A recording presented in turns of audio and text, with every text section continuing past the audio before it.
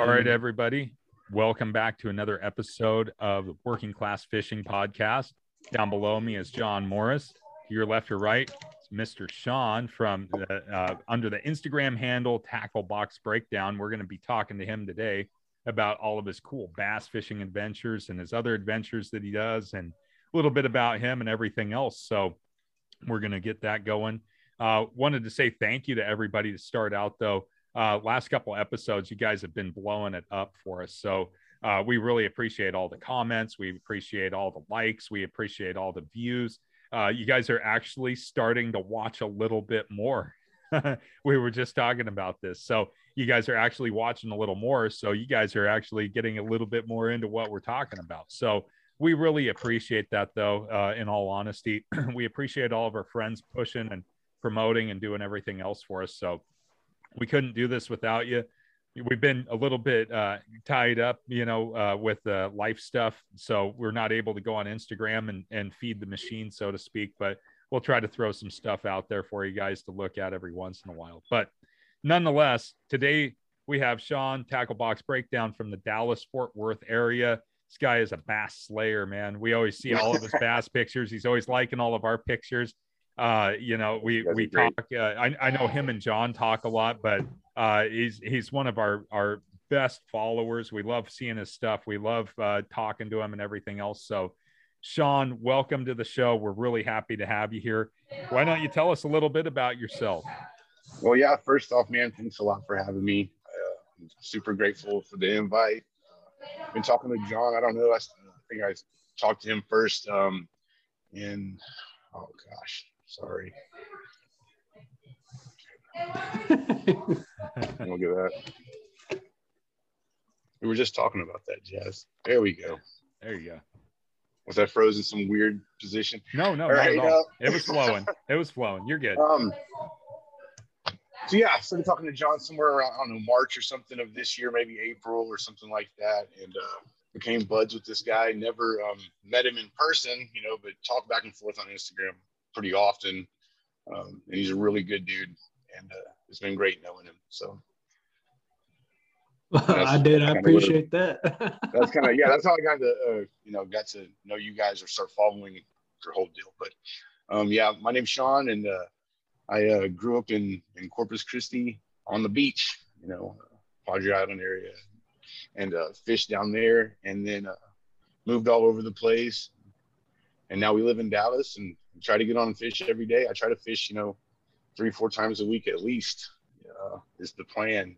Anytime I don't have all the buddies I used to have and all the crazy yikes that used to be. And I try to leave it, family and fishing now, and just focus on that. Focus on work, family, fishing, and just, finish the rest of this life in that form, I suppose, Yeah. Yes, sir. So yeah, and then the Instagram page, Tackle Box Breakdown, that was started. I really just started that to document my coming from salt back to bass after leaving, freshwater fishing when I was a kid. Well, not even a kid, 18 or whatever, and kind of leaving that and, doing other things in life. But so I wanted to document, like, okay, because everybody's like, it's just like, fishing for red and spec trout. They're predatory, opportunistic feeders. They're going to hit it, put it in their face fast, reaction strike, that kind of jazz. So, and I started getting back on, fishing with my grandmother when I was a kid. It was like a super small tackle box with some worm hooks, some lead weights, and some like spinner baits. And that was her whole tackle box. And then it was night crawlers and chicken livers, and what John calls indicators, which are quarters, right? So that was kind of all we fished with, dude. And we would get on all kinds of fish as a kid. And she was my grandmother, my dad's mom. She was great. She has this huge, this 8-pound. My dad has it now in the garage of his house. And this mounted 8-pound, beautiful largemouth from Alabama. And it might be a spot because of that area. Who knows? I didn't really pay attention. It's all orange and stuff now because of the, how they preserved them back then, like in the 70s with the lacquer or whatever. It's all tarnished or whatever. which that was a good bloodline that should have went back in the water. No, Yeah. but right at that size, you shouldn't. I mean, but that also that's a whole different time. Now we can have like what are they called, the replica mounts or whatever. But yeah, so what the Instagram thing was pretty much rambling. The Instagram thing was pretty much just to document bass fishing for myself and getting back into that. And then, you know, I saw, you know, a few people kind of enjoyed it, and I was like, okay, cool. Maybe I'll turn it up and dive deeper, you know, and really geek out on the tackle and everything. And that's exactly what I did, you know. Every waking moment, this podcast and YouTube, and between Tactical Bassin and everything they've ever done, and you know, all of that kind of stuff. And I kind of hear that's kind of like the norm. And you know, like I said, I don't have a bunch of friends up here. I've got, you know, a few friends from work or whatever, but we don't fish together. They don't even go outside. You know what I'm saying? They're kind of what's Netflix kind of guys. So you know, they're just in the house watching TV kind of feathers. But so I don't really have a whole bunch of that. But yeah, man, that's kind of where that started, was just to document, you know, the learning curve. So when you get started with your grandparents or your grandmother, and then you're like, hey man, I'm gonna make this Instagram and start cataloging this stuff for myself, and now you're literally out there fishing every day. Like you are on As much them, as I dude. can. You are on them. My favorite hashtag that you have on Instagram is lunch break. Yeah. Well, yeah, I'll trade McDonald's for that any day. Right. So I'll just take a little sandwich or something with me and then find some bodies of water. And John knows in North Texas, there is water everywhere. Especially on like the Fort Worth side of Dallas. It's like wetlands, like literally like wetlands, just water everywhere, everything from creeks and rivers and ponds and lakes, all of it in between. The Trinity River spreads off so many little things from it. And it's a fun place if you're into that style. And I don't just bass fish.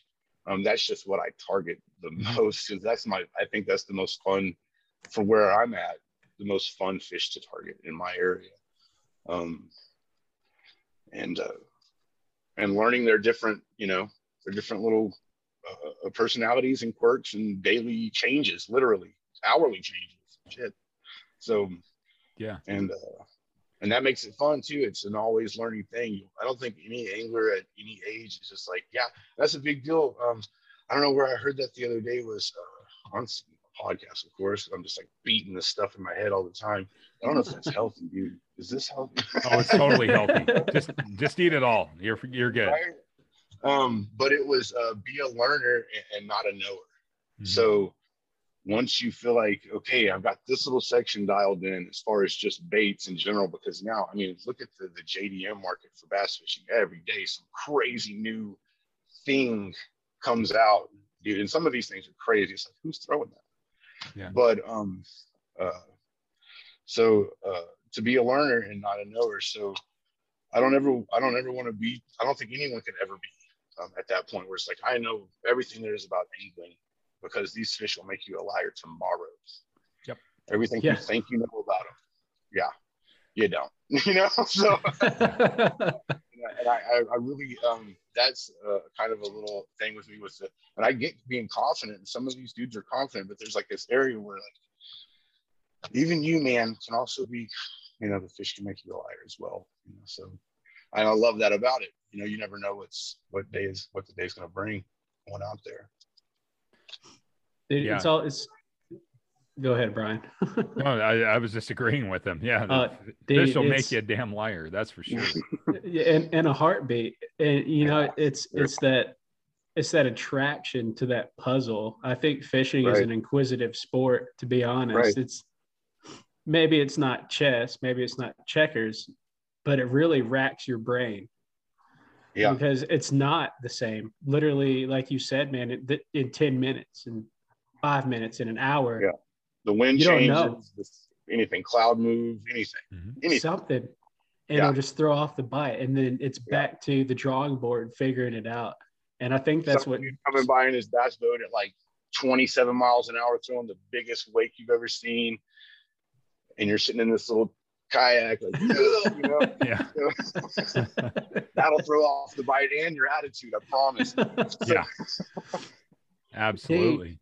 Dude, just I really appreciated something. I see all your posts, dude. You know that. I appreciate you. We're always talking pretty much every day. But something you said the other day really made me. I was like, this is awesome. And you were talking about PFDs. Yeah, dude. Especially like you really don't. And kayak guys, like, I don't know if you just like taking risk in your own hands, or people on jet skis, or even the paddle boards. Like, PFDs are a big deal, man. You know, like you said, that guy comes ripping by at 27 miles per hour. Yeah, he's not fast. He's not hauling ass, but the weight that boat throws because of that speed, you guys know, between plane and whatever the jazz is. So, keep going. It'll flip you. It'll flip you, dude. Absolutely. Yeah. You'll lose everything you got in that yak in your life if you're not careful. And if you've been doing it for any amount of time now, you've got comfortable. So your phone's out, all your baits are out, you got everything's out. You know, the rods are just laying, they're not tethered anymore. Yeah. You know, the rope from your anchor's all wrapped up everywhere. So if you do roll, now it's in your feet. There's just things to think about. So yeah, that's one of the biggest hazards that I see out there, fishing day in, day out, trolling, or, either on a kayak or on a boat or whatever else is, there's a lot of people out there that don't seem to understand the volume of water that their boat moves. Like here, we don't necessarily have bass boats, but we have these wake boats for like towing skiers and wakeboarders and all that. And they're designed to put out a massive amount of wake. And I've watched everything from recreational paddle boarders to guys on Hobies that are out kayak fishing. They might be trolling, or maybe they're just working the edge of a bank. As the river gets shallower, and this, the waves get bigger because it's like, you just see this boat disappear in like this trough. It's like watching people offshore in the ocean. It's just like on a bad day, it's like surfboard, like that. And that they're doing this, and they're probably, they probably lost a bag of worms and, some other stuff overboard while they're getting thrashed around. But the PFD thing, that's really important because you just never know. Things can happen so fast. So I agree. That is a good post to put up. It's not, for sure. And get one that's comfortable. Yeah, absolutely. Yeah. And I don't know, I think it's a cool thing. I see a dude, wearing, I think that's kind of a broken record with people that, and especially if you ever turned over your yak, just getting back on it. Yeah. It sucks.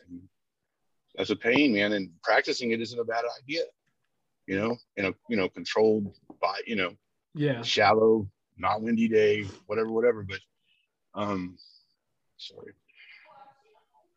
think that's a big deal that we overlook, as beginners jumping in, and I've been kayak fishing since 12 years old, 13 years old, cruising up and down the Frio, and all over the place, since a kid. And as a kid, that wasn't, especially visiting Alabama, because that side of the family is way more loose with rules in that area. You know what I'm saying? Yeah. As far as everything. So, but it's a big deal once you find out, and especially in current. So, Absolutely. So thanks for noticing that, John. It wasn't to be like that, like I was talking about knowing earlier, you need this and that, but hey, man, that's your life. Your wife wants you to come home, your kids want you to come home, so. I used to work at that god awful place, and I'd talk to you all the time and I'd complain about it. But there was this one poster that was in the break room that meant something to me. As much as I hated that place, the poster was great. And it said, when you gamble with safety, you gamble with your life. Yeah. I was like, man, I hate this place, but that's so good. For sure. That's that's a real thing. It's true. It's not nothing to play with. But, yeah. And that's that's the serious side of it. But we just can't leave it as not a big deal, because it is. But dude, the bass spot has been strange in Texas. Weird. It's been weird. So crazy. And doing things that people say are not, you shouldn't be doing that right now. And we're catching fish like that. And I think that's the reason. Because it's something they're not seeing in these, ridiculously pressured waters in North Texas. Everybody is an angler up here. So, even, hey, my wife started fishing a year ago, got her a Zebco 33. Now she's throwing a Lew's caster combo and jigs and stuff. So nice.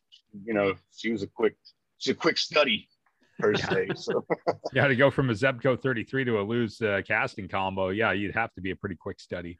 Yeah, she didn't even want to have. She doesn't want nothing to do with those spinning rods of mine. None of them. Really? So even the pretty ones, man. I'm like, hey, this was pretty, right? Man, spinner rod's pretty darn versatile. But I guess I guess you can do it all with a bait caster too. So I guess it just looks cool when you're out there on the dock and you just push and you go whap like that, and and it just arc a cast, with a little 6.5 foot rod, like 100 yards, and so I totally get it. Yeah, fun stuff. And we're not. Everybody has to find what their deal is, man, and that's where we're at with the whole kayak deal. So I'm really excited about the pedal kayak when we get that guy, because it's for her, which means on her days off, she'll get to use the pedal kayak, but on my days off, I get to use the pedal kayak. So that's a fun trade, and the paddle kayak is great because you can get such skinny water and way back into areas that no one can get to, especially when it's grown over trees, over the creek, and you can almost touch, your paddle from left to right on the bank, and then it opens up again. Those are fun spots, and then it opens up again.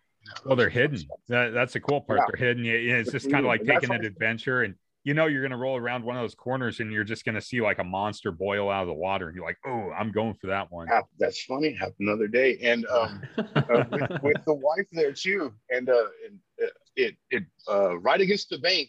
And I was fan casting that whole area. And then I heard it near the bank. And then I saw the boil and I cast past it real fast, 8-speed real, burned it past it and hit it. And I was like, well, that's the first time that's happened, so you just like call it like, he's going to hit that. And then it happens that's fun stuff. So it's just about the fun and the experience, man. And you only got one time to live this life, ring it out. So I had a question for you.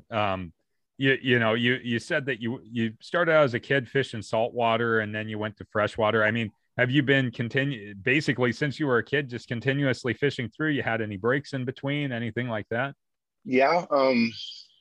Was playing in a band for a while and stopped fishing during that time of life, had my kiddos, and fishing was just kind of this, every 3 months we'll run out to Packery Channel and get some spec trout to put on, to fry up and make some hush puppies and stuff.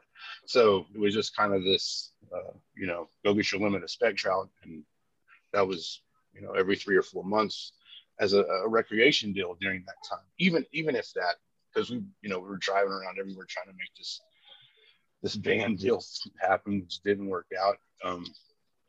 But it was fun. And that was kind of the break time from fishing. But yeah, for the most part, any chance we get, because that's kind of and if you're an outdoorsman, that's kind of like the point behind it. If you're an outdoorsman, dude, and your family is as well, just going on those trips, when you're an outdoorsman like that, you're going on these trips to amazing places, and you're gonna fish while you're there, right? So, oh no. Yeah, just go ahead and restart your video really quick. Sorry, guys. You're good. You're good. Yeah, so you're going to these outdoors, all these amazing places to go camping or whatever, and so fishing is just kind of like this byproduct that comes with all of those, those adventures. So. Mm-hmm. Yeah. So, well, yeah, and that's what I was curious about, because when you live close to salt water, obviously the best place to go fish is the salt water. You got big, mean, aggressive fish in the salt water. It doesn't matter where you're at, and they're pretty easy to catch because they're indiscriminate biters. So when you hear somebody say, I fished salt water and then I went back to freshwater, it's kind of, freshwater is weird because it's like, the fish aren't as big. They don't fight as hard as the offshore fish, or even the ones that are like in bays or lagoons or anything. Right. Ocean's and the bigger. ocean is the ocean is this place of viciousness and tyranny and just things being attacked and ripped apart daily. Right. Yeah. A couple of shows back, you guys had on 12 Hike. Zach. Oh yeah. Zach. Yeah. Zach. Okay. And he was talking about nature is metal, or metal outdoors. I can't remember the name of it. Well, I instantly looked it up and followed him on Instagram, of course. And that's what it is. And that's kind of how the ocean is. It's super brutal. And it's always go, go, go, go, go. There's no stopping. Once it turns on in that area, shrimp start popping, whatever's going down, it's on, right? Yeah. Where this type of fishing, I mean, other than maybe bluegill, because they'll just nail anything, but this type of fishing, I don't want to call these fish smart per se, but they will come and inspect your jig. If you've watched a bed fish, if you fished on beds and watched these fish this spring, sorry, left field right here. This spring, there's 2 fish on bed. I'm casting out there. They're both inspecting it. The male pushes the bigger fish, the female, away from the bed. Go, go, go. Pushes her away. And then picks up my bait, set the hook. So they're not, that's not happening in the ocean. No, it's just fast paced all the time. So that's what you're talking about. Those fish are not going to slow down to look out for each other. No. Like bass, it was really weird. I got to watch like a romance novel right there. Yeah. Unfold. So. Yeah. If you get it like on an incoming tide, I don't know how it is in the Gulf of Mexico, but here on an incoming tide, it turns into an absolute bloodbath with like, rock bottom fish and things like that. You'll throw like a 6-inch like monkey milk grub out there, like with a curly tail on it. You bomb it out in a jetty and it just gets destroyed. And you reel that fish in and bang, another one, bang. And pretty soon you've got like 40 or 50 fish, and they're just toothy, and their eyes are bugged out because you hauled them off the bottom too fast. Their bladders out. But they're so insane. The ocean fish, surf perch, lingcod. Yeah. I've caught other fish and had lingcod grab them as I'm reeling them up. It's like, what is going on out here? Tuna, tuna's one that's like insane. So halibut too, but yeah, that offshore thing though, I find that intriguing with you because do you often go back and fish saltwater now, or do you stay close to home and just fish the fresh? Oh yeah, with my boys and my wife, we go to Packery Channel in Port Aransas area, Padre Island area, and we were down there about 2 or 3 months ago, and the boys are 14 and 15 now, so they just get out their spinning gear and go take care of it. So yeah, and that's fun, man, to watch them just get out there and get on some small, little 12-inch dinker speck trout, but they're fun little, and they're toothy as hell too. Yeah, fun little fish to catch, and the boys love it. So as much as we can, work 60 hours a week, and the family and the deal. And now we're about to move, so there's another adventure. Unpacking up every single load. Oh my God, don't you love that, moving? Oh man. So yeah. Nope. So it's time for one more of those adventures. Yeah, moving's not fun. I feel your pain, dude. Oh man. But yeah, then we'll still get on some fish. Nice. We'll still go try to find some fish, so. Awesome. Yeah, that's the reset, man. That is the reset, you know, and you got to have it. Everybody has their little thing, and that's the reset for us. It's fishing, and you guys too, and all the fish family, man. And that's a big deal. All of you guys on Instagram, that John, and Brian, and everybody that has ever showed us love, man, or showed me love, that is awesome. I greatly appreciate it. That's huge to me, that people would take a few seconds out of their life to just read this BS this dude's writing down. Look at this picture he took of a fish, right? Okay, you caught a fish, right? But they appreciate it because they know what went in it behind it, right? So when I see your pictures, I know there was work that went in.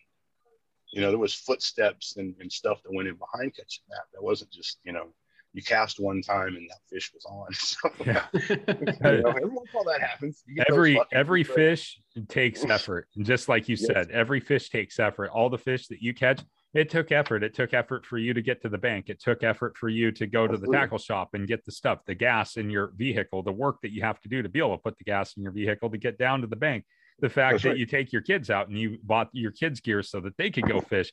You know, everybody gets enamored with like the image, you know, but they don't understand how much more deeper it goes. It's like the folks on YouTube, they'll see somebody hook something and they're like, oh yeah, man, they caught a bunch of fish. I'm gonna click like, blah, blah, blah, blah, blah. And sometimes that's good enough. It's like, hey, you know, that's cool. You went the extra mile. But then you'll hear people say, oh, it's just a stupid thing. Well, there's a lot of work that goes into that.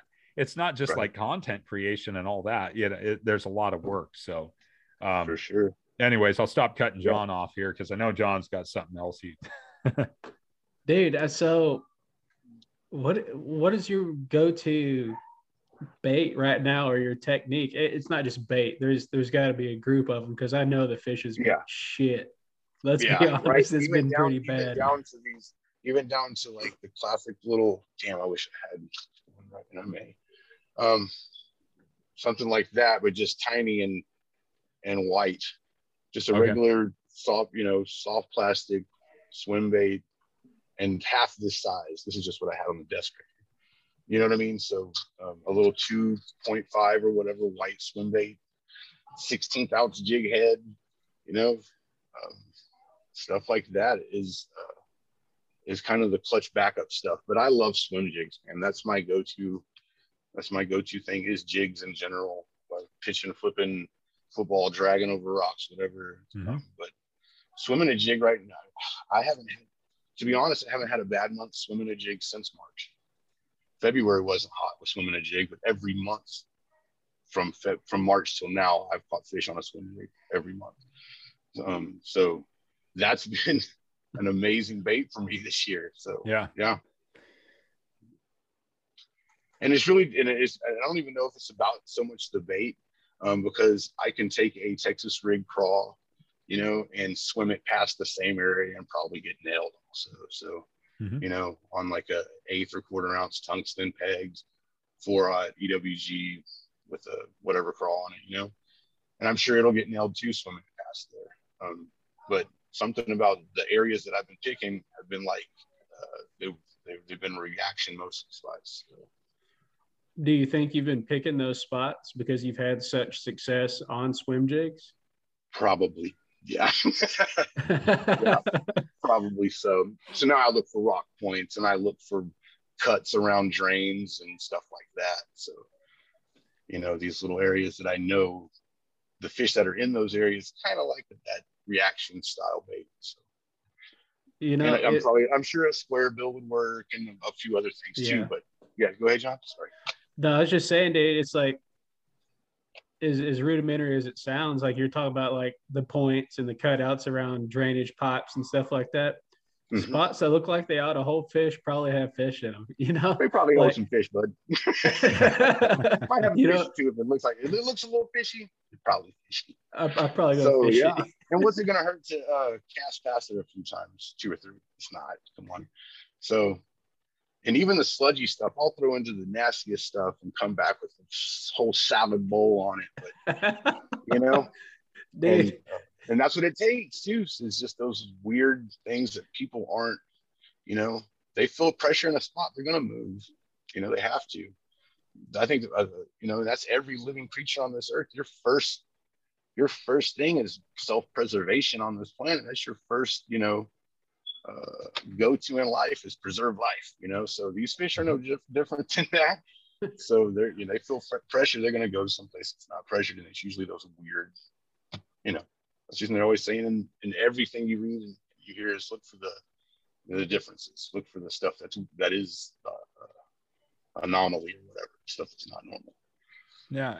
Do you ever get where, your guys' bite just turns on red hot and then just shuts off like a light switch? Yeah. Well, yesterday, what was yesterday? Sunday? Yeah. Yesterday. Yeah. Happened yesterday. 4 fish in about 20 minutes and shut Done. it down. Shut it down. Noticing. Now she hopped on the kayak and worked for 3 hours to get one more fish. So you want to talk about that? She grounded it.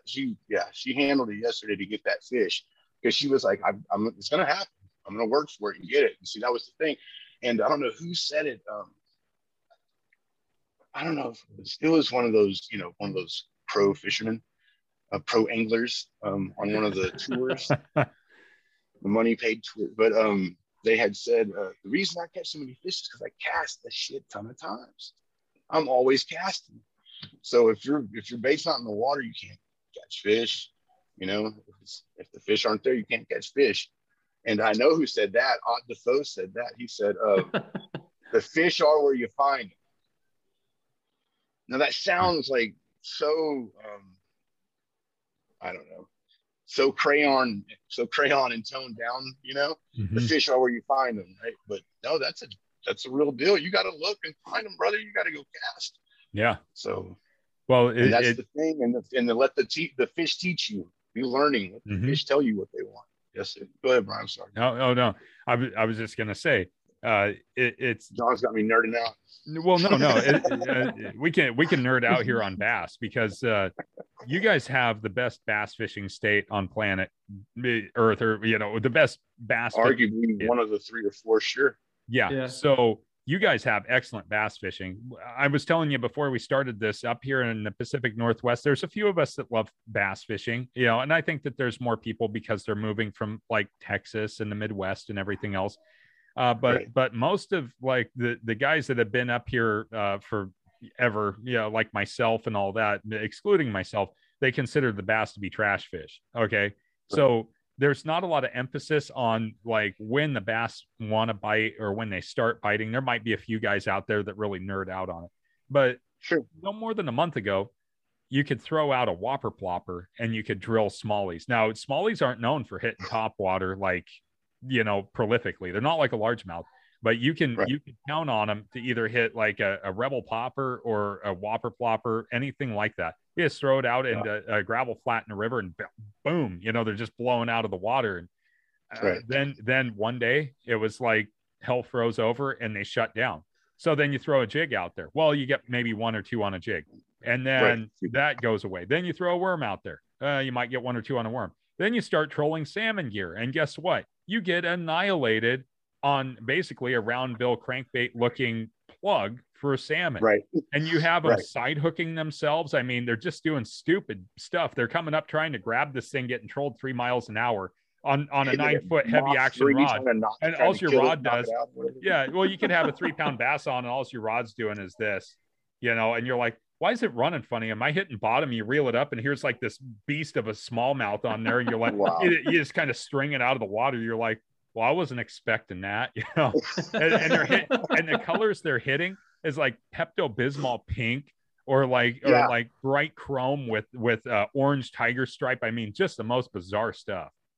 Right. And that's another awesome point, the bizarre stuff. And some of the guys that I really enjoy, talking with on Instagram, like Jay at Catching Donks, John, Tien, Tennessee Yak Tackle. Yeah. Vern. Yeah. Dude's cool. And just watching, and just learning off of each other, man. Just seeing what they're using and then studying that, and that helps each other. We're building off of each other, and even if I have seen it before, like you were saying with this Pepto-Bismol pink stuff, there's a guy in the Dallas area named John Shin, and he he catches a lot of huge bass, and he's usually throwing some crazy stuff like that. Pepto Bismol pink and off the wall green and all this crazy stuff that I wouldn't even think about purchasing. Right. Yeah. So I've been beating my head, green pumpkin, black and blue, red, white, whatever, right? These few handful of go-to colors. And, but yeah, that's how you do it, is switching up. And my wife does that too. Her thing is cute jigs, catch fish. So she'll grab little stuff like these little crappie. Hey, that's a hot color. Hey, she doesn't know that this is a crappie bait, brother. She knows it's cute. Yeah. And it'll catch fish. So yeah, and that's what it takes. So yeah, that's fun. That's a fantastic color. I love that color for just about everything. Yeah. Awesome. Pink and chartreuse. Yeah. Right on. Yeah. Dude, so with we've got so many species here in Texas. Yeah. What brings you back to bass, dude? What is that fascination with bass that just keeps you on the river? The spinner bait when I was a little kid with my grandmother, and taking those trips and walking across big, huge drainage pipes that go across rivers and creeks to get to the good spots and baby don't fall in. Those memories kind of help take me back, because who doesn't miss those times of not worrying about light switches and life, right? And having to worry about all of the deal, all the stuff in day-to-day living. And you just wake up and today we're going fishing. That's the most exciting shit on earth. So, and that's how, getting back to that kind of childhood feeling, that's awesome. To answer your question, and it's the spinner baits, man. That first bass that I caught on the spinner bait, 10 years old or whatever, that was an awesome, because I'm just cruising this thing. I'm like, there's nothing's ever going to get this deal. And I've been watching Bill Dance throw it this way, and I've been watching Jimmy Houston throw it this way, and I've been watching Nolan Martin throw it this way, right? Yep. So that was all of the content creators of fishing at the time in the 90s, early 90s. So don't forget in fisherman, Al Lindener. Remember him? Lindener. Yeah. He was the musky guy, yeah. Well, he also did. So back in the early 80s, he did a film. It was okay. No, maybe not. But he also did the In Fisherman. That was a show that was on after, I think, Bill Dance or Roland Martin, one of the two. Then, yes, but he did a video.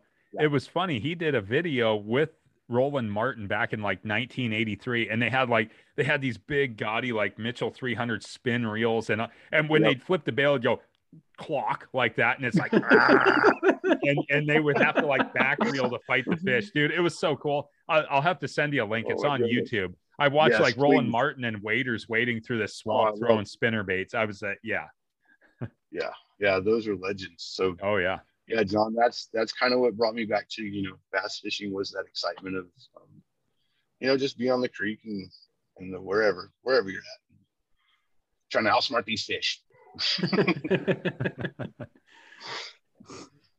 Yeah, we don't give we don't want to call them smart, because I think we'd like to think we're the more intelligent being, but man, I can feel pretty dumb out there on the water sometimes. Yeah, I've watched during spawn, I've watched these fish look at my bait. I mean, nose down completely, smell, taste it a little on the trailer, and then look at me like, buddy, are you joking? So, you know what I mean? You can stay there for 2 hours. I'm not hitting that. So, so are they? I don't know. I mean, they're not going to do math, but they know what the hell real and fake is. Yeah. So. Yeah. Oh, it's just amazing. You can have a full school of fish, throw a bait into the middle of them, or a pod or whatever you call it. But you throw into a middle of a bunch of fish, and you're like, one's got to take it. Just one of them. One of them. That's it. One of them. And they all just kind of swim around like nothing's there. You do a little wiggle. You whip the end of the rod. You do all this, and they don't want to take it. That's got to be like the crux of the fisherman, is like that constant, like, I know you're there and you're not wanting to play, Yeah. But that's the allure of it, the puzzle. Yeah. And it just, I don't know, and it just freaks me out. You find these bass that have gorged themselves on teenage quotated year bass, you know what I'm saying, as far as their lifespan goes, these 12, 14-inch fish or whatever. And there's this 3-4 pound fish that's trying to eat this 12-inch 1 pound fish, and it's dead. So that tells me these things are gluttons and they're super aggressive, and why won't they hit this little tiny crawl? So you know what I mean. So like you're saying, and the puzzle is real, brother. Yeah. Sometimes. Yeah. And sometimes they just play. Sometimes they just play ball. So that's the fun days for sure. Yeah, dude. Lately for me, it's been like trying to put a square block in a circle hole. Just like why aren't you working? Not yesterday. It wasn't. Oh no, not yesterday. Yeah. Both you guys. Yeah. Oh, well, John had his tour de force out there on the river, so that was a pretty good day of fly fishing. Oh, yeah. I had a guy yelling at me. The phone situation and everything, man. That was an adventure for you. I'm not trying to take away from you, but yeah, dude, truck broke down on the side of the road. Yeah, I got a text at like 4:30 in the morning my time. Yeah. Like, dude, my truck won't start. No way. Yeah, truck. I didn't even know it was all that. Yeah, my truck broke down, and everything was saying alternator, but I just replaced the alternator. I just replaced the battery. Mm-hmm. I take my tire off. I'm jacked up on the side of the road underneath my truck, hoping that it doesn't fall off this little scissor jack. I get it fixed. I get everything back running. It cranks. I head to the river. I get to the river, and I can't find a spot to fish because there's 9 people there. Oh.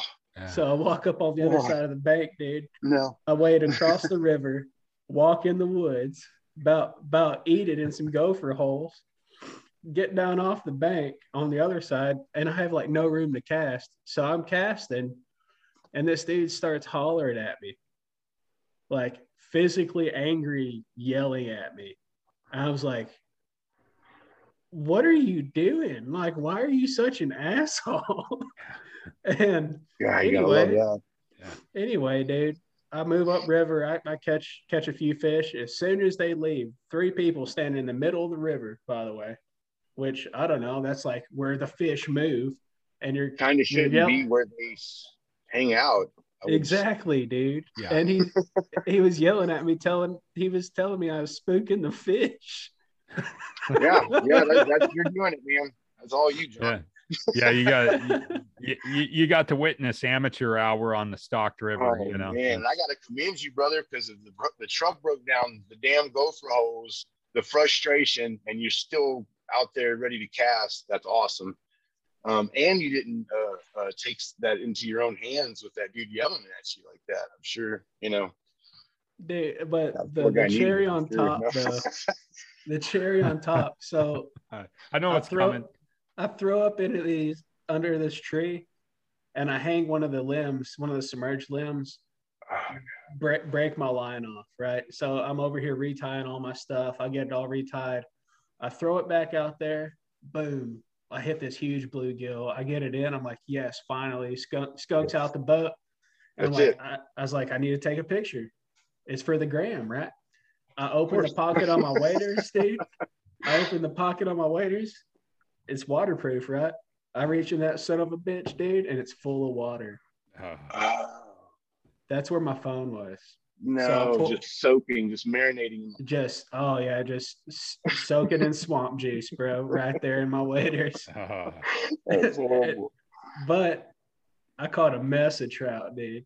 Yeah. And I'm still awesome. Here talking to some dudes online about fishing, so it ain't all bad. No, man, that's awesome that you have that attitude about it too. Poof, what a morning. Yeah, you got to just get back out there and grind it out. But yeah. So as far as like your future fishing plans here, Sean, I mean, we talk to people about like their social media presence and everything else. What you got any like big trips planned coming up down the road here? Any like big like adventures to fish, or are you just gonna stick around home and beat them up? Oh no, well that's definitely the plan, the latter part there. And the first part, we're always taking trips. I think it was last month. It was Louisiana. No, last month it was Louisiana, and the month before, I think it was the month before, was Arkansas, and then a few weeks ago we were in Padre Island. So every time we can, life is real, and finances are finances, and you got to put things in order, right? Of course, but yeah, we try to travel and have as much fun as we can, and that's kind of the plan with the deal, and if people want to jump on and we grow together and fish family and look out for each other and stuff, that's awesome. Let's do that. Let's learn off of each other, build together.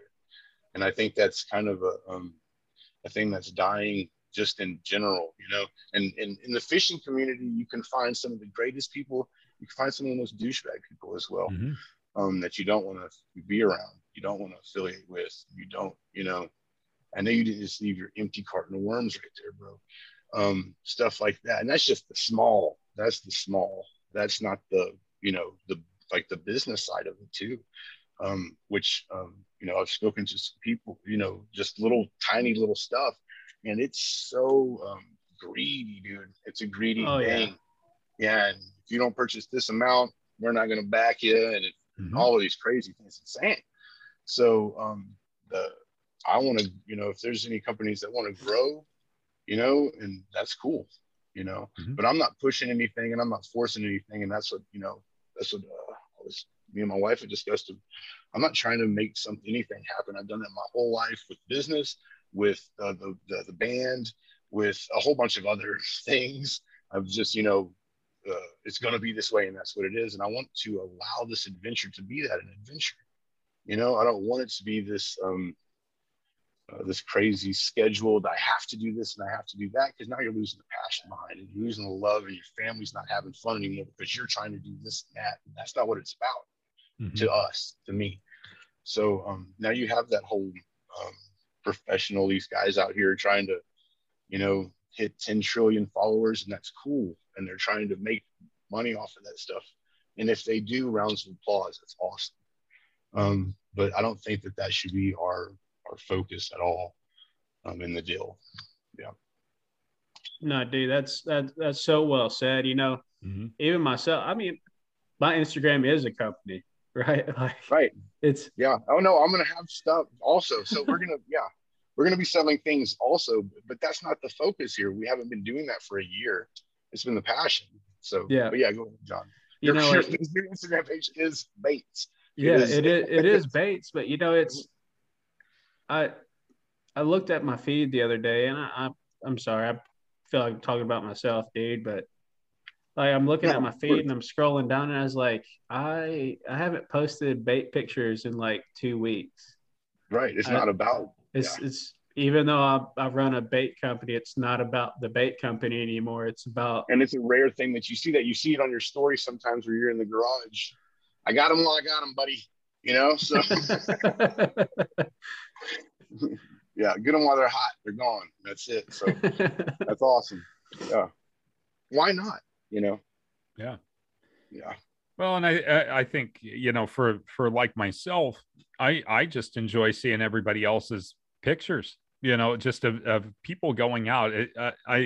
I tend to have this thought sometimes that the world's kind of losing itself, and maybe I'm not the only one out there, but it seems to me that the world is losing itself, and to see people like yourself going out and enjoying, the world fishing, that makes me happy. Seeing people go out and hunt, that makes me happy. Seeing people go out and do these long hikes, that makes me happy. Or take photography, photographs of these cool places or wildlife or whatever else.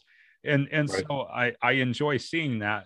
By no means do I try to live vicariously through those people, but sure. I know some people are seeking popularity. I know some people are seeking, right. The big commercial endorsements, but it seems to me like everybody else just wants a few friends to be able to hang out and share with, and that's what I think we have with our learn.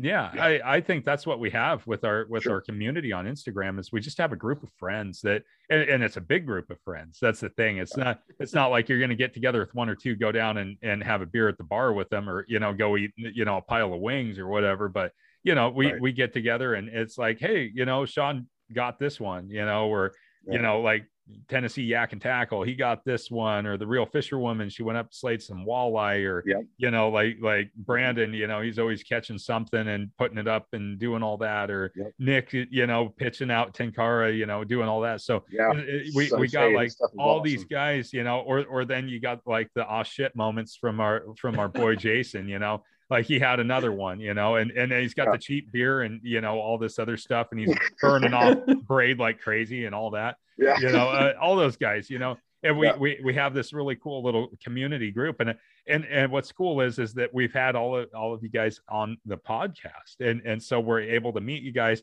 but everybody else is able to get a different perspective that you don't get in a few characters in a picture. So but it's cool that you guys are willing to share that too, and I think that fishing has opened that up for all of us. Sure. Yeah, man, absolutely. I would have never, you know, that's the thing. We wouldn't meet so many people if it wasn't for angling. You know, that's another thing. And if you have the introverted personality, you're not very social as it is. You're not just running around shaking people's hands and hugging necks and stuff, unless you're just family. But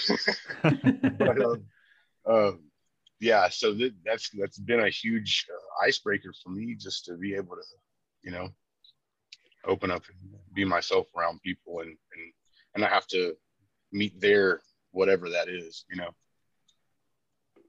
And that's another thing you guys were talking about it a few days ago, with tackle, with gear, with rods and reels, and Brian had listed off $3,000 carried on your body, brother.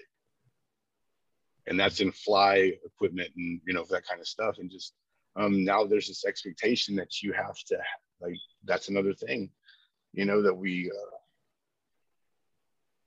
got to watch out for, because like you're saying, that's this huge deal, you know, in America, is have the best, shows the best, the most, you know, bougie reel gets the most likes. And that becomes the drive. It's having the bougie reel. You know what I mean? It's these super fancy ass $500 whatever, on a $700 whatever, right? And that's kind of like the benchmark now. If you don't have this, you're not cool. How ridiculous and horrible is that our sport would even ever, as a child, when we were little kids fishing Zebco 33. Mm-hmm. See, that's what John had asked earlier about what made you go back to bass fishing. Was that there wasn't no judgment, there wasn't no fear, there wasn't nothing but that moment and your Zebco. And, you know, so I just, you know, we're watching the sport change in front of us too now, especially with kayak fishing. It's growing like crazy. Mm-hmm. And now we're going to, you know, and everybody's been inexperienced or unexperienced angler before. And now we have a bunch of new kayak anglers that are that way also right now, because of, you know, the last year's deal. So, and saying that to say, it's kind of on us, if we've, you know, have any experience, not to critique and beat down and belittle, but just to give them that little, hey man, PFDs are cool, stuff like that, you know, look out for your etiquette, or, you know, don't cast right in front of this dude kind of deal. Can you not leave your beer cans right where my kids are sitting? Kind of deal. So that's, I want us to, you know, just kind of, and that's all I want to, you know, everybody to kind of hold their own in their little thing. And that's back to just full circle to catch and release. I only do catch and release. Look, man, we used to eat catfish and crappie and all of that, you know, and I'm not afraid to, but I know that there's some other dude taking 45 of these out today. So yeah. Well, you're going to say something, John, or sorry. Yeah, go ahead, John. Dude, I was just going to say, like, I would clap right now, but this mic would pick it all up. Dude, like, you nailed it. Like, that's it. That's it, dude. That is it. Like, being a good steward of the sport, not being an asshole, not being a piece of crap. Mm-hmm. Like, helping people. And everybody's so wrapped up. I've done it myself. Like, oh man, this photo only got like 67 likes. I was like, oh man, this photo only got 67 likes. What am I doing wrong? I'm not doing a damn thing wrong. It's not about the likes. Yeah. It's not about the likes. I don't care about the likes. I don't do hashtags anymore. I don't tag people anymore because it doesn't matter. I'm just posting what I want to post because this is John Morris's page. I'm not, like Brian said, dude, and I love this, and I know you love it too. We're not here to play Vanity Fair with the fish. No. You don't take a picture of every single fish you catch, buddy. What are you stressing these fish out for? No, dude. No, you know that's a beautiful fish. I'm going to share this one. Yeah. But the other 9, no one will ever know of. So, I get you on that, man. And that's awesome what Brian said on that one, too. Well, here's where I come from with it.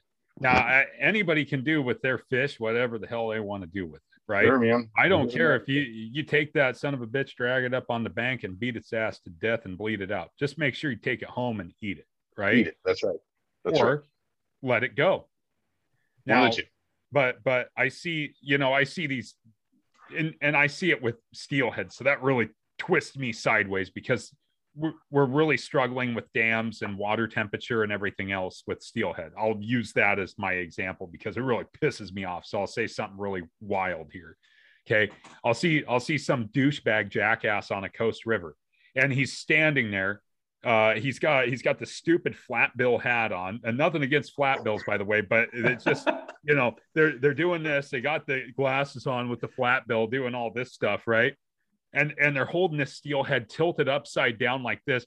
How fucking long did it take you to get that picture with that fish? Because every time I grab something with that much power in it, that son of a bitch wants to jump out of my hand. Right. I don't take pictures of wild fish that I catch. There's a reason why I don't take pictures of wild fish, because they'll beat themselves to death on the rocks while I sit there and screw around with my camera. You caught it, you looked at it, you unhooked it, and you kick it back. It drives me crazy that everybody wants to just, hand fuck these fish to death. Yeah. It's just so I can get a picture for my social media page. Don't fuck with the fish. It's that simple. Just unhook it and let it go. For sure. Yeah, I totally appreciate that, man. And me and my wife, we watch some of Shan O'Gorman's stuff on Instagram. I don't know if you guys heard of Shan O'Gorman. He's a fisheries biologist. And I found out about him from Andrew Hayes's podcast. Mm-hmm. And being a fisheries biologist, the dude has the knowledge, not some, in that field. So when he talks, I kind of listen a little bit, and he said, you have these fish out of the water, and how long can you hold your breath, right? If you just hold your breath right now comfortably, how long can you hold your breath? I don't know, 30 seconds comfortably without feeling winded after. That's how long that fish should be out of the water. Max. Yeah. Right. So, and that's any fish. Correct. Now, a catfish live out of water for like 12 hours. Right. And so will a sturgeon, a bass, they'll live out of water for like 12 hours. And then walk back with their side fins right back in. Yeah. Crazy, National Geographic stuff. Yeah. But you take something like, a trout or a salmon or a steelhead or even a redfish for that matter, or a speckled trout or a gar. I'm sure a gar could live out of water for quite a while, but why test it? If you don't plan on eating that fish, and if you can't keep that fish because of regulations, enjoy the fight, turn it loose. Go for the one that came out of the hatchery that all your money for your tags and your licensing and everything else paid for. Take pictures of those ones. Those ones are put in the river to kill. So kill them. No, for sure. Yes, sir.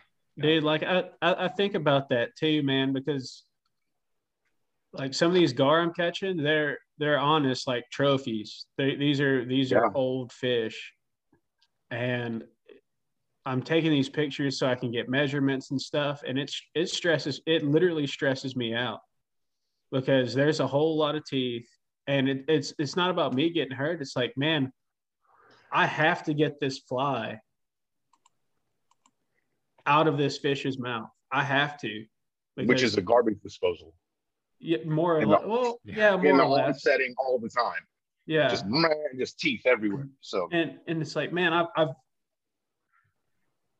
this fish decided to play ball with me, and you're talking about a gar. I'm sorry, I must have heard wrong. Yeah, And it's like, I have to get this fish back in the water as fast as I can, but I've got to get this picture for these measurements. Right. Dude, and it's stressful, man. Like I haven't been gar fishing in like a while, honestly, because of that. Wow. It's like, yeah, I remember we had talked a couple of weeks ago, and you were like right there, brother. Yeah, getting that record, and I remember the amount of stoke in your voice. And we had talked while that was going on, like right after it had happened. Right after that had just happened, you're all, this just happened, yeah, which looked to be record size to me, but that's not my. I was like, yeah, but for that species of gar, it's big. That's big. It's just like any fish, man. I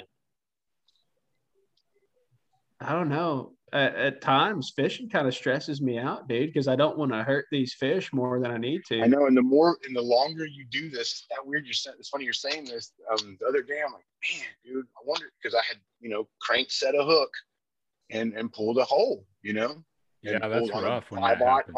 on a 5/0 hook. This small gaff of a stout, heavy gauge wire hook, and medium action rod. And I think it's 15-pound fluoro, but with that medium heavy rod, there's not a whole bunch of parabolic bend to load and all of that. It's barely, it's the first 3 eyes and that fast action, just barely, and then it's backbone of them. So I think that's what it is. I got I don't know, with that rod, maybe not, maybe just sweep set a little lighter, because that happened the other day and I felt bad about it, dude. This fish got, he got a hill a little bit right here because of a little paper spot. You know what I'm talking about? Yeah. Yeah. Where I had set that hook. And I've lost fish before that way too, setting a hook too hard. So, because now you've ripped this, you've sliced a piece in this fish's mouth and it can easily shake this hook. So, yeah. So totally felt there, brother, on the longer we do this, the more in love we become with these aquatic creatures. Yeah. Right. Dude, so I think something that would give you some peace of mind is buy a hook sharpener if you don't already have one. Mm-hmm. No, seriously, sharpen your hooks, dude. And like all my hooks are super, super sharp. And it makes your hook set clean. It makes it very, very clean. And it makes hook removal very, very easy. Easy. And I'm sure it makes hook sets easier also. Yeah. Yeah. Just because of the sheer size of the point, right? Because like on light wire hooks, which I try to use when I'm in the kayak, I try to go to a light wire hook jig because it's obviously it's not as thick a round of a wire gauge, so it's easier to penetrate the fish. So, and I've been thinking about just going to light wire hooks, period, and just stop using those 5 and 7 on monster jig hooks. So yeah. Dude, it's sharp hooks are much better if you want to look on like the much better for fishing. Sharp hooks are the way to go, because you got to think, if you ever cut yourself with a dull knife, it sucks. It sucks, but you cut yourself with a sharp knife, and you're like, you're like, whoa, did I just actually cut myself? Mm-hmm. It's the same thing. And I'm sure out of the box they're not even as sharp as, or out of the bag, wherever you're getting them from. No, they're not. Sure you can, right on. That's good information. See? Yeah. This is what we're talking about. when you do sharpen them, you just want them to kind of, put them on your fingernail. They should be sticky. Like you get them sharp enough to where it's like sticky, where the thin wire owner hooks are kind of like that out of the bag. They're super sticky, but yeah, those are good hooks. Like I think that they're pretty sharp. Yeah, those are some of my favorites. I tend to use Gamakatsu. They're more prevalent up here, but they come out of the bag sharp when I change out. He's got them. Yeah, the owners. Oh, there it is. Boom. Yeah. Yep. Boom. Are those underspin? These are the Sniper finesse hooks. Oh, nice. Yeah. Yeah. Super sharp hooks, and they come out of the bag really sharp. So that's the nice part of them. Right. So yeah, I'll have to play around with that. Yeah. And and as far as a good hook sharpener goes, one of the work sharpeners is actually really good. they have a little honing stone on them and all that. You could probably get something different, but it's got a little white hone on it, and then it's got like a fine and a medium grit. But you can sharpen your knives on it too, or axe, or cool. whatever else you need. So it's got a leather stroke on the back and everything. They're a really good sharpener. So just throwing it out there. That's because I got a lot of knives, so that's cool too. Yeah, right on. Multifunction. Yeah, for sure. Yeah, good information. So other than just doing your thing, fishing and everything else, future plans, all that, people are interested in finding out more about you or checking out your pictures. How can they get a hold of you? Yeah, Tackle Box Breakdown on Instagram, and the Adaptive Angler on YouTube, which we have started the page. Have some videos, just like you gentlemen saw. I got off at 6, and we're doing and that's every day. So that's just I'm gonna have to prioritize some time weekly to really focus on that, and make that happen. Even though I'm telling myself I'm not gonna push things, but I'm gonna have to prioritize some time for that and start that deal up. But Adaptive Angler on YouTube, Tackle Box Breakdown on Instagram, and we shall see. Well, I think it's definitely worthwhile for everybody to get out there and check out Sean's YouTube and support him. Like we were talking about earlier in this podcast, it's a really important thing to understand that a lot of time and effort goes into a lot of this stuff. One of the big things is that, we all put in a lot of time. Sean puts in a lot of time, and he puts in a lot of energy into his posts and everything else. And, that mutual respect back and forth, that's a really important thing. So anyways, John, you got anything else for Sean? Sean, dude, just thanks so much. Honestly, man, like, I know we've been friends for a while, but thanks for coming on, dude. It means a lot to me that my buddies are willing to come on here and just bullshit with us for an hour or so and just talk fishing. And I appreciate that, man. Absolutely, John. Yeah, I mean, I really respect you guys and appreciate you. Thanks for having me on here, and look forward to talking soon in the future. Let's go fishing, John. Yeah. All right, dude. You have to go fishing, brother. Just down the street. Yeah, you can take me to some of those spots you go to in Arkansas. I will. Sounds like a plan. Yeah, Sean, thanks again for coming on, talking to us tonight. It was my fault we were delayed, full disclaimer, because I am going ballistic salmon fishing. So I can't get myself off the river when I start seeing chrome flashes go by and stuff. It's nothing else matters right now, podcast and all this other stuff. Life. Yeah, life, going to the store, eating, bathing. It doesn't matter. That's all second after that at the moment. Yeah, exactly. So but I really do appreciate your flexibility with that last night. We would have recorded it last night, but tonight, I feel like this was awesome. Thank you so much. It's so awesome to have you as a friend and awesome, Brian. Thank you very much. Yeah. Humbling. Very humbling. I appreciate you, John. Appreciate you, Brian. You guys have a great night. Thanks, you too, Sean. Take care, bud. Talk soon. All right, bye now. All right, folks. Well, that's it for this episode. Make sure you check us out on Instagram at Working Class Fishing. If you got any suggestions for us, you can email it over to workingclassfish@gmail.com. And make sure, if you're watching this on YouTube at our Working Class Fishing page, that you hit the like and subscribe button. Make sure you're subscribed to us so that you get all of our most recent video updates. We're always looking for new guests on here. We're looking for new content ideas. We're looking for suggestions, everything else. We even get spelling corrections or pronunciation corrections in our little notes there. So we appreciate all of those comments that you guys put in there. That took you effort to put in just as much as us. So we really appreciate it. Thanks again, everybody. Hope everybody has a wonderful week. Get out there and go get some fish. See ya.